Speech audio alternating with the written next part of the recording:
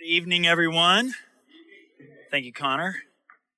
My name is Joel. I'm one of the pastors here, and it's great to be with you all on this Mother's Day together. We are jumping in and continuing our journey through this book called Philippians, which is an incredible book in the New Testament that the Apostle Paul wrote as a letter to a church in Philippi, which is a Roman colony that Paul had brought the gospel to, shared the gospel, and a group of women who were God-fearing women who were seeking the Lord, heard the gospel of Jesus, and were saved. They were brought into relationship with Jesus, and a church was planted as a result. And years later, as Paul is in Roman imprisonment, he's probably under house arrest at this time. He is writing letters back to the churches to which he ministered to during that period of his ministry life. And we have the book of Philippians because of that. Epaphroditus was sent from Philippi to Rome to bring a financial gift to Paul to help support him while he was under house arrest. During those times, if you were under house arrest, you had to still support yourself. If you didn't have family or friends that would support you, you would be then thrown in prison. And so it was a huge gift for Paul that the church was supporting him during this time. And he's writing back this letter to the Philippian church in part as a thank you note for their gift of financial blessing to Paul. But in addition to that, he's just writing to encourage them to continue to stand strong and stand firm for the gospel, for the King of Kings, Jesus, for the Lord of Lords, Jesus, in the midst of a cultural climate where in Philippi especially, they were very loyal as a culture to Rome.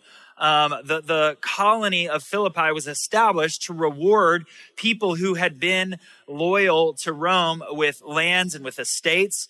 And so these Christians, these followers of Jesus, who were proclaiming a message that Caesar is not Lord, in fact, Jesus is Lord, that was a very unpopular thing. And so Paul is writing to encourage them to stand strong and to stand firm in the midst of that.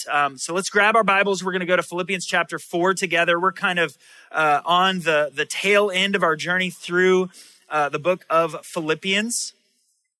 Philippians chapter 4, if you're using one of the Mosaic Bibles, you'll find that on page 1085. If you're using a smart device, just look it up in the ESV, English Standard Version. That'll make it easy for you to follow along. And we're in Philippians chapter 4, starting in verse 1. But before we begin, verse 1 begins us really with a therefore. So Philippians 4, verse 1 starts with therefore. And anytime you see that word in Scripture, you know that that's a context clue. It is giving you an idea that what is about to be said is based on what has just been said. So Paul is saying, therefore, because what he's just explained is this calling on our lives as followers of Jesus to press on towards the heavenward goal of Jesus, that Jesus is the goal of our life. And I know in this environment, we can have lots of different goals or dreams or aspirations. Some of them might be similar. Some of them might be wildly different from one another, of what we feel like we've been put on planet Earth to do, what our gifts are, our talents are, our skills, our ambitions, the things we hope to do in our work scenarios or whatever that may be. And in the midst of all of that, we have this greater calling on our lives. And that is to press on towards Jesus. That is to press on towards the goal of obtaining Jesus, both in this life and in the next. And at the tail end of that encouragement to press on toward that goal, verses 20 and 21, Paul says, but our citizenship is in heaven, and from it we await a Savior, the Lord Jesus Christ, who will transform our lowly bodies to be like his glorious body by the power of the Holy Spirit that enables him to subject all things to himself. So Paul is saying that we, followers of Jesus, have this goal, which is Jesus, to press on towards Jesus. And our citizenship is no longer here on earth in this culture that we find ourselves in, that our citizenship for the Philippians who would have been reading this is not for with Rome, or primarily with Rome, or for Caesar. We're not living life for Caesar, right? And here in our cultural context, 2,000 years later, the same thing is true, right? We're not Americans first. If we're followers of Jesus, we're Christians first. We're not Disney cast members first. If we're followers of Jesus, we don't first work for the mouse, right? If we're followers of Jesus, our citizenship is in heaven, and everything we do and everything we experience in this earth and on this earth and in this life should be viewed through that lens and paradigm of our citizenship in heaven. And so Paul says, because our citizenship is in heaven and we're awaiting Jesus and his return to transform us into this resurrection that he is working towards for all of his followers, for all of the people who know Jesus as Savior, that we're living our lives on this earth in view of eternity. He's saying, therefore, my brothers, whom I love and long for, my joy and crown, verse 1, stand firm thus in the Lord, my beloved. So he's saying, since your citizenship is in heaven, since it's not on earth, and you're not living for this culture, but you're living for a culture and a kingdom that is to come and that is coming, stand firm in that. Paul is saying, look, I love you. I care about, I love the language that he's using here that demonstrates the love that he has for the Philippian church. I love and I long for you. You're my joy and my crown. He says, stand firm thus in the Lord, my beloved, because there are all sorts of things in this culture that we live in that will try to distract us and pull us away from our mission of living for the resurrection of Jesus, like for his resurrection life, for our resurrection in him, that our eternal hope is in him. And Paul is saying there's lots that will distract us from our eternal hope here in this temporary, fleeting, and fading life that we live in. The Bible says the grass withers and the flowers fade, right? But the word of the Lord remains forever. David said, teach me, O Lord, to number my days, that my life is like a vapor of smoke. Our life on this earth is a blip on the radar of eternity. And Paul is saying, with that in mind, stand firm and live for your future resurrection hope in Jesus. So Paul continues, and he kind of turns a corner here in verse 2 by addressing some specific people within the Philippian church. Now, Philippians is a unique book of the Bible because in this book, he's not addressing any major heresy, any major false teaching or issue within the church, but he does take a moment to address some interpersonal conflict that is going on in the church that was clearly important enough that Epaphroditus would have shared that with him on his travel to Rome, would have said, hey, here's what's going on in the church. Here's how we're doing. Here's where we're growing. Here's where we're going after Jesus together. Here's what we're seeing God do in and among us. But there's also some issues that you need to be aware of and maybe even speak into. There's these two women and they're disagreeing together and it's affecting the church. And so Paul speaks to those two women in verse 2. He says, I entreat, which is a word that's like, I beg, I implore you, I invite you and admonish you, I draw you in, I entreat Euodia and I entreat Syntyche. That's fun to say, right? Like, it's like, when I first read those, I thought of Elf, Francisco. That's fun to say, But he entreats Euodia and he entreats Syntyche to do what? To agree in the Lord. So whatever the nature of their disagreement, and theologians have wondered about this, they have guessed about this, there is no consensus as to what the nature of their disagreement might have been, but it was apparently big enough that Epaphroditus would have communicated that to Paul, and then Paul would have written in his letter to the whole church about these two specific women. It is possible that these two women were some of the first converts in the church in Philippi. And we'll kind of get some clues to that in verse 3. He says, yes, I ask you also, true companion, help these women who have labored side by side with me in the gospel together with Clement and the rest of my fellow workers whose names are in the book of life. So Paul is saying these are prominent and important women. And they're in disagreement together. And I'm calling the whole community of the people of God in Philippi, the church in Philippi, into the journey of seeing restoration in their relationship. Which is a huge deal. It's something that's kind of foreign in our cultural mindsets where we kind of deal with disagreements one-on-one. We really, we don't, in a healthy way, often bring that to the greater community unless it's gossip, right? And so Paul here is saying, look, these two women matter enough to the church that if they don't agree and have good relationship, it's going to hurt the body.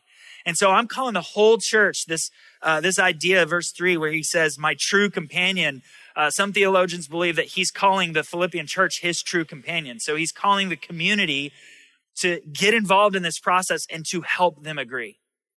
But what I think is so significant is that their basis of agreement is not that they should agree on the subject matter. Paul is not saying one of you is right, one of you is wrong, or both of you are wrong, and you need to come to agree on what is right. He's not trying to get them to agree on an issue, which I think in our world where we live, with our social media and the ways that we discourse with other people, especially about social issues that we're seeing unfold in our culture today. So often we come to a place of disagreement, and we do that in a public way, and the world is kind of looking in and saying like, "Ugh, if that's what it means to be a Christian, I'm not so sure." And what Paul is not doing here is saying, you guys need to agree on the subject matter. You need to agree on the solution to the problems you see. What he's saying is you need to agree in the Lord. You need to agree in the Lord. You need to recognize that you may have different opinions about what's going on, and you may not come to agreement about those opinions, but you need to recognize and see, because our citizenship is in heaven, that there is a basis of agreement and of unity that we ought to have with other followers of Jesus, simply based on the fact that we are in the Lord together. And as we trek through this passage, we're going to see that phrase, in the Lord, over and over and over again. It's a huge key to recognizing what Paul is doing here. First, he's told them to stand firm thus in the Lord in verse 1. And now he's entreating Euodia and Syntyche to agree in the Lord, and there's more to come. Verse 4, he says, rejoice. Where and how? In the Lord, right? So he's calling us to live according to this citizenship. So this idea of rejoicing is a huge theme in Philippians. This idea of joy is a huge theme in Philippians, which says that we are to live in such a way that our joy, our well-being is not connected to our circumstances or what's going on around us or our interpersonal relationships, but is in the Lord. It is transcendent because we have Jesus. We have the ability to have joy in the midst of any and every circumstance. Paul earlier in this letter has said that. I have found the secret of being content in any and every circumstance, whether well-fed or hungry, sick or well, whether with plenty or with little. I can do everything through him who gives me strength. And actually, that's not earlier. That's later in the letter. But Paul is speaking here and now about this idea of rejoicing, because our rejoicing is not connected to our circumstances, but it is connected to the Lord Jesus, who is good, still just as kind as when we first met him, as we just sang together as a church. I love when we get together and we gather and we worship, and the songs that we sing are not just, whatever's top 40 on C88.3, I'm glad we're not singing Mary, Mary every week. How is Mary, Mary still being played on Christian radio? I do not know, okay? Shackles. Like, why are we playing that song? Just take it up with Jesus on that, and with the Z. But yeah, when we come together, we sing that he's still just as good. It's a recognition that whatever may be going on in our lives is not a deterrent from our recognition of the goodness of our God in the midst of our circumstances. That he's good to us and he loves us and he cares for us and he's intimately involved in the midst of a dying and fallen, broken world. And he's calling us to press into who he is and what he's done, his character, his nature, his value, and what he's doing in us in the midst of our difficult circumstances, producing maturity and all of those things. And so our rejoicing is not in our circumstances, but instead our rejoicing is in the Lord. And Paul goes so far as to repeat himself. And I always take note when in the Bible, the authors of scripture repeat themselves, because papyrus is not cheap. Okay. Like the letters that they are sending are extremely expensive to draft up. And so it's not just like a text message where you have unlimited text. You guys, did anybody have cell phones when texts were like, you had to pay per text? You know what I'm saying? And so you wanted to make sure, that's why like back in the day with the T9 texting, with all the things, everybody shortened every word, right? Because you didn't want to go over so many characters and then end up having 2 texts. I got to pay for 2 texts for this bum, you know? And Paul is using valuable papyrus to say, rejoice in the Lord always. And again, I say, rejoice. He's saying this matters. This is part of what it means to fight, to stand firm in the midst of relational difficulties, in the midst of cultural difficulties, in the midst of a world that is not conducive to living according to our new citizenship of heaven. Paul is saying, rejoice. It is key to fighting the battle of living and standing firm for Jesus. Now, verse 5 should be like our social media life verse. Verse 5, let your reasonableness be known to everybody, to everyone. The Lord is at hand. I love that concept of allowing our reasonableness to be known to everyone. I mean, we're in the midst of so many different culture wars that are taking place, and the way that Christians interact with the world is absolutely either going to draw people into Jesus or push people away from Jesus, right? And so often Christians, we fight these cultural battles because we want our culture to look a certain way and honor God and flourish in that way. And that's a good heart and a good desire that we as a culture might be more in line with the will of God than less in line with the will of God. But what we have to recognize is that a watching and waiting world is looking in on the way that we talk about them, the way that we talk with them or to them, hopefully more with than to, and the way that we talk with one another. The world is looking in on that and asking the question, what are these Christians like? What's it like to be a follower of Jesus? They say that they love God and that they love people. These are the 2 greatest commandments. Well, how does that flesh out? And one of the keys that Paul is giving us is reasonableness. that we would just simply be reasonable people, and that would be made known to everybody. And when we recognize that our joy is not found in our circumstances or what's happening around us, it gives us the posture to be able to be reasonable. It's huge. It's huge. Let your reasonableness be known to everyone. Why? Because the Lord is at hand. Like he's coming. He's coming back. This life, there are troubles, but they are momentary and light in comparison to the glory that's going to be revealed to us in the new creation, in eternity, and with Jesus. So whether Jesus returns tomorrow, the next week, or 20 years from now, or we go to be with Jesus through death in less than 100 years from now, the Lord is at hand. We're going to meet him face to face. And so we need to be living, standing firm in the Lord and with our citizenship in heaven. And so he continues in verse 6, in the midst of kind of a context where he's talking about some interpersonal conflict, in the midst of a context where, I don't know about you, but man, when I have interpersonal conflict with people, that's when my anxiety levels begin to build. Anybody know they're about to have a hard conversation with somebody? You know, you kind of get those sweaty palms and sweaty pits, you know. Maybe you don't sleep as well the night before.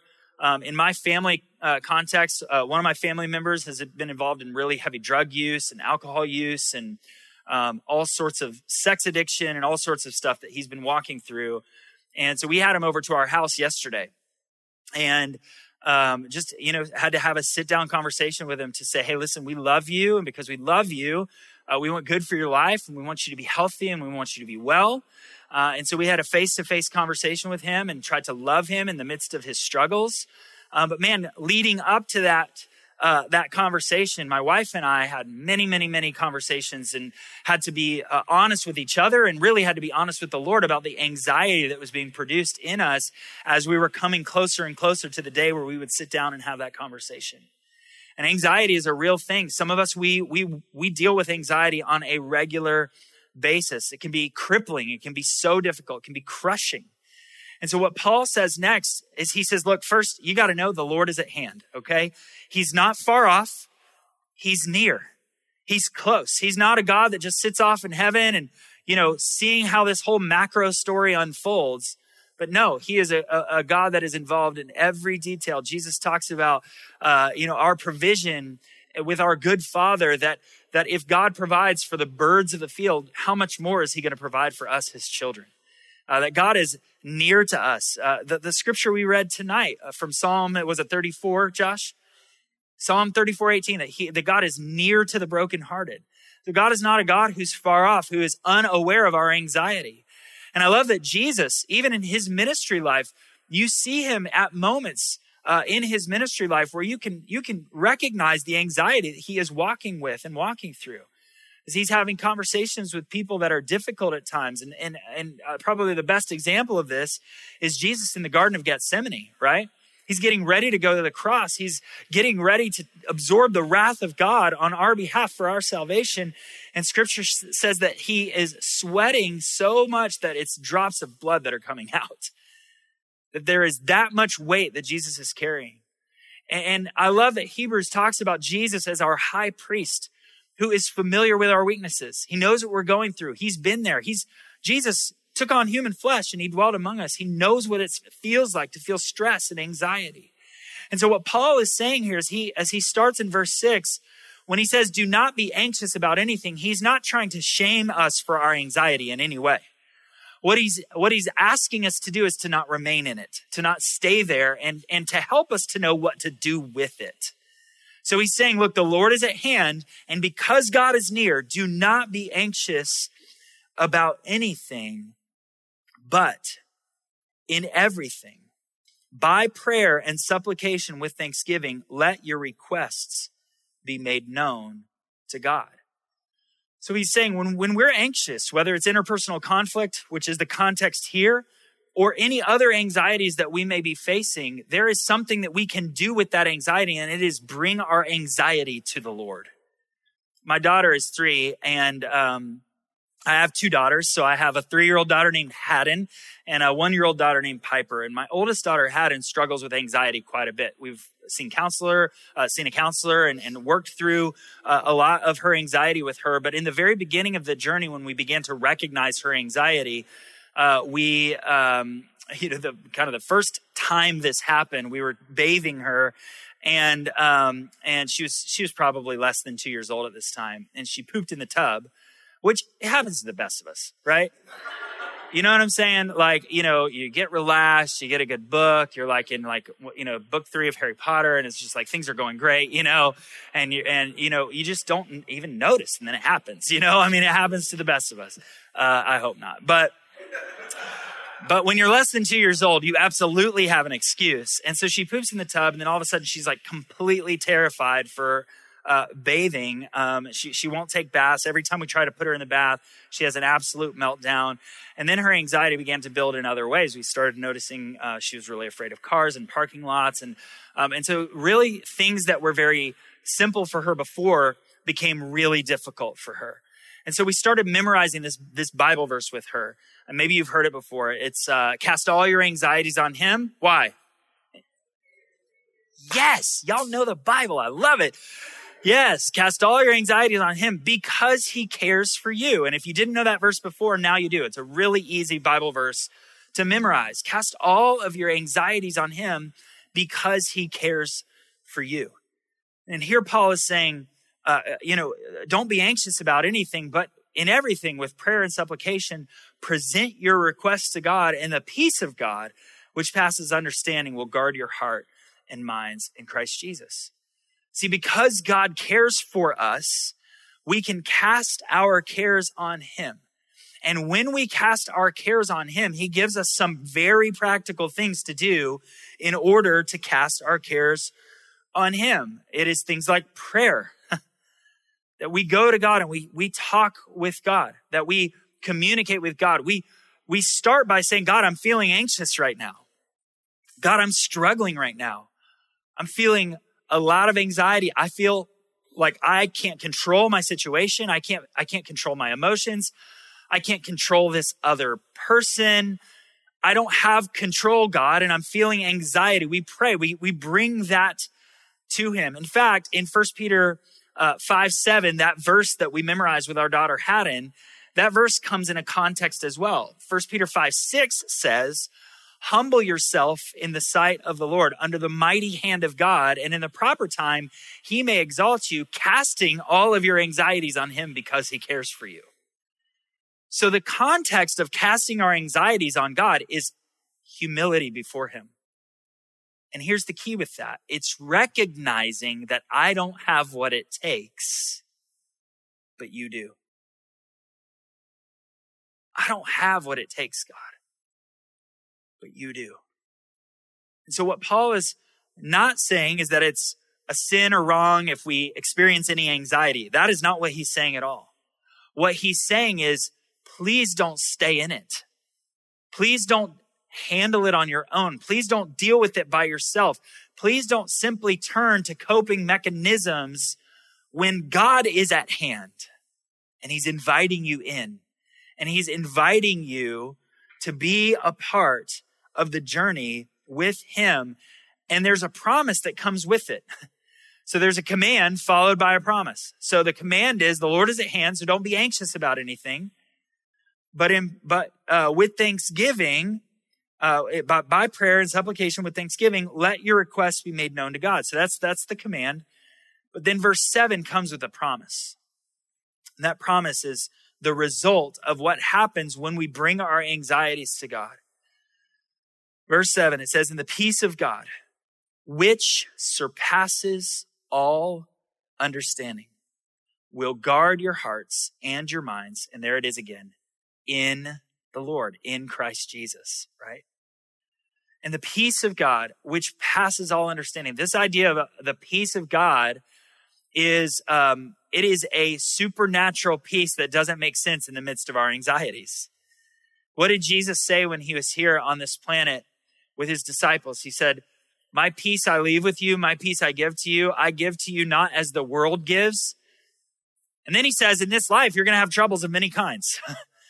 So Jesus is not saying, I'm going to remove troubles from you, and that's what peace looks like. And often that's actually the type of peace that we seek after. Remember, the church in Philippi was intensely Roman. They were loyal to Rome. And one of the primary tenets of the Roman Empire was the Pax Romana, or the peace of Rome. And that peace was established through the sword.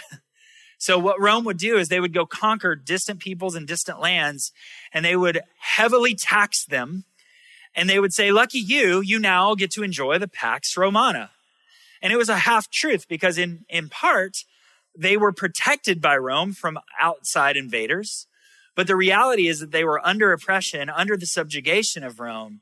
And so that peace came with a sword, right? And what Jesus is offering is a peace not as the world gives, not as Rome gives, not a peace of our circumstances where we don't have war and fighting around us, but we're laden with the burden of Rome. But it is the peace that God gives where even in the midst of the fighting and wars around us, even in the midst of the difficulties and circumstances that we face, that God is at hand and that he's with us. And when we cast our anxieties on him, we know he cares for us. And when we bring our anxieties to him, the peace through prayer and through supplication and with thanksgiving, the peace that doesn't even make any sense. This is what scripture is talking about when it says it surpasses our understanding, right? We don't even understand the type of peace that Jesus gives us, but the peace that doesn't even make sense, it surpasses understanding. What does it do? It guards our hearts and our minds, not our circumstances, but it guards our hearts and our minds in Christ Jesus. You know, as we bring our struggles and as we bring our anxieties to Jesus and we humbly recognize that he cares for us, and we present all of our fears, all of our struggles, all of our difficulties to him and say, I'm not enough, God, but you are enough.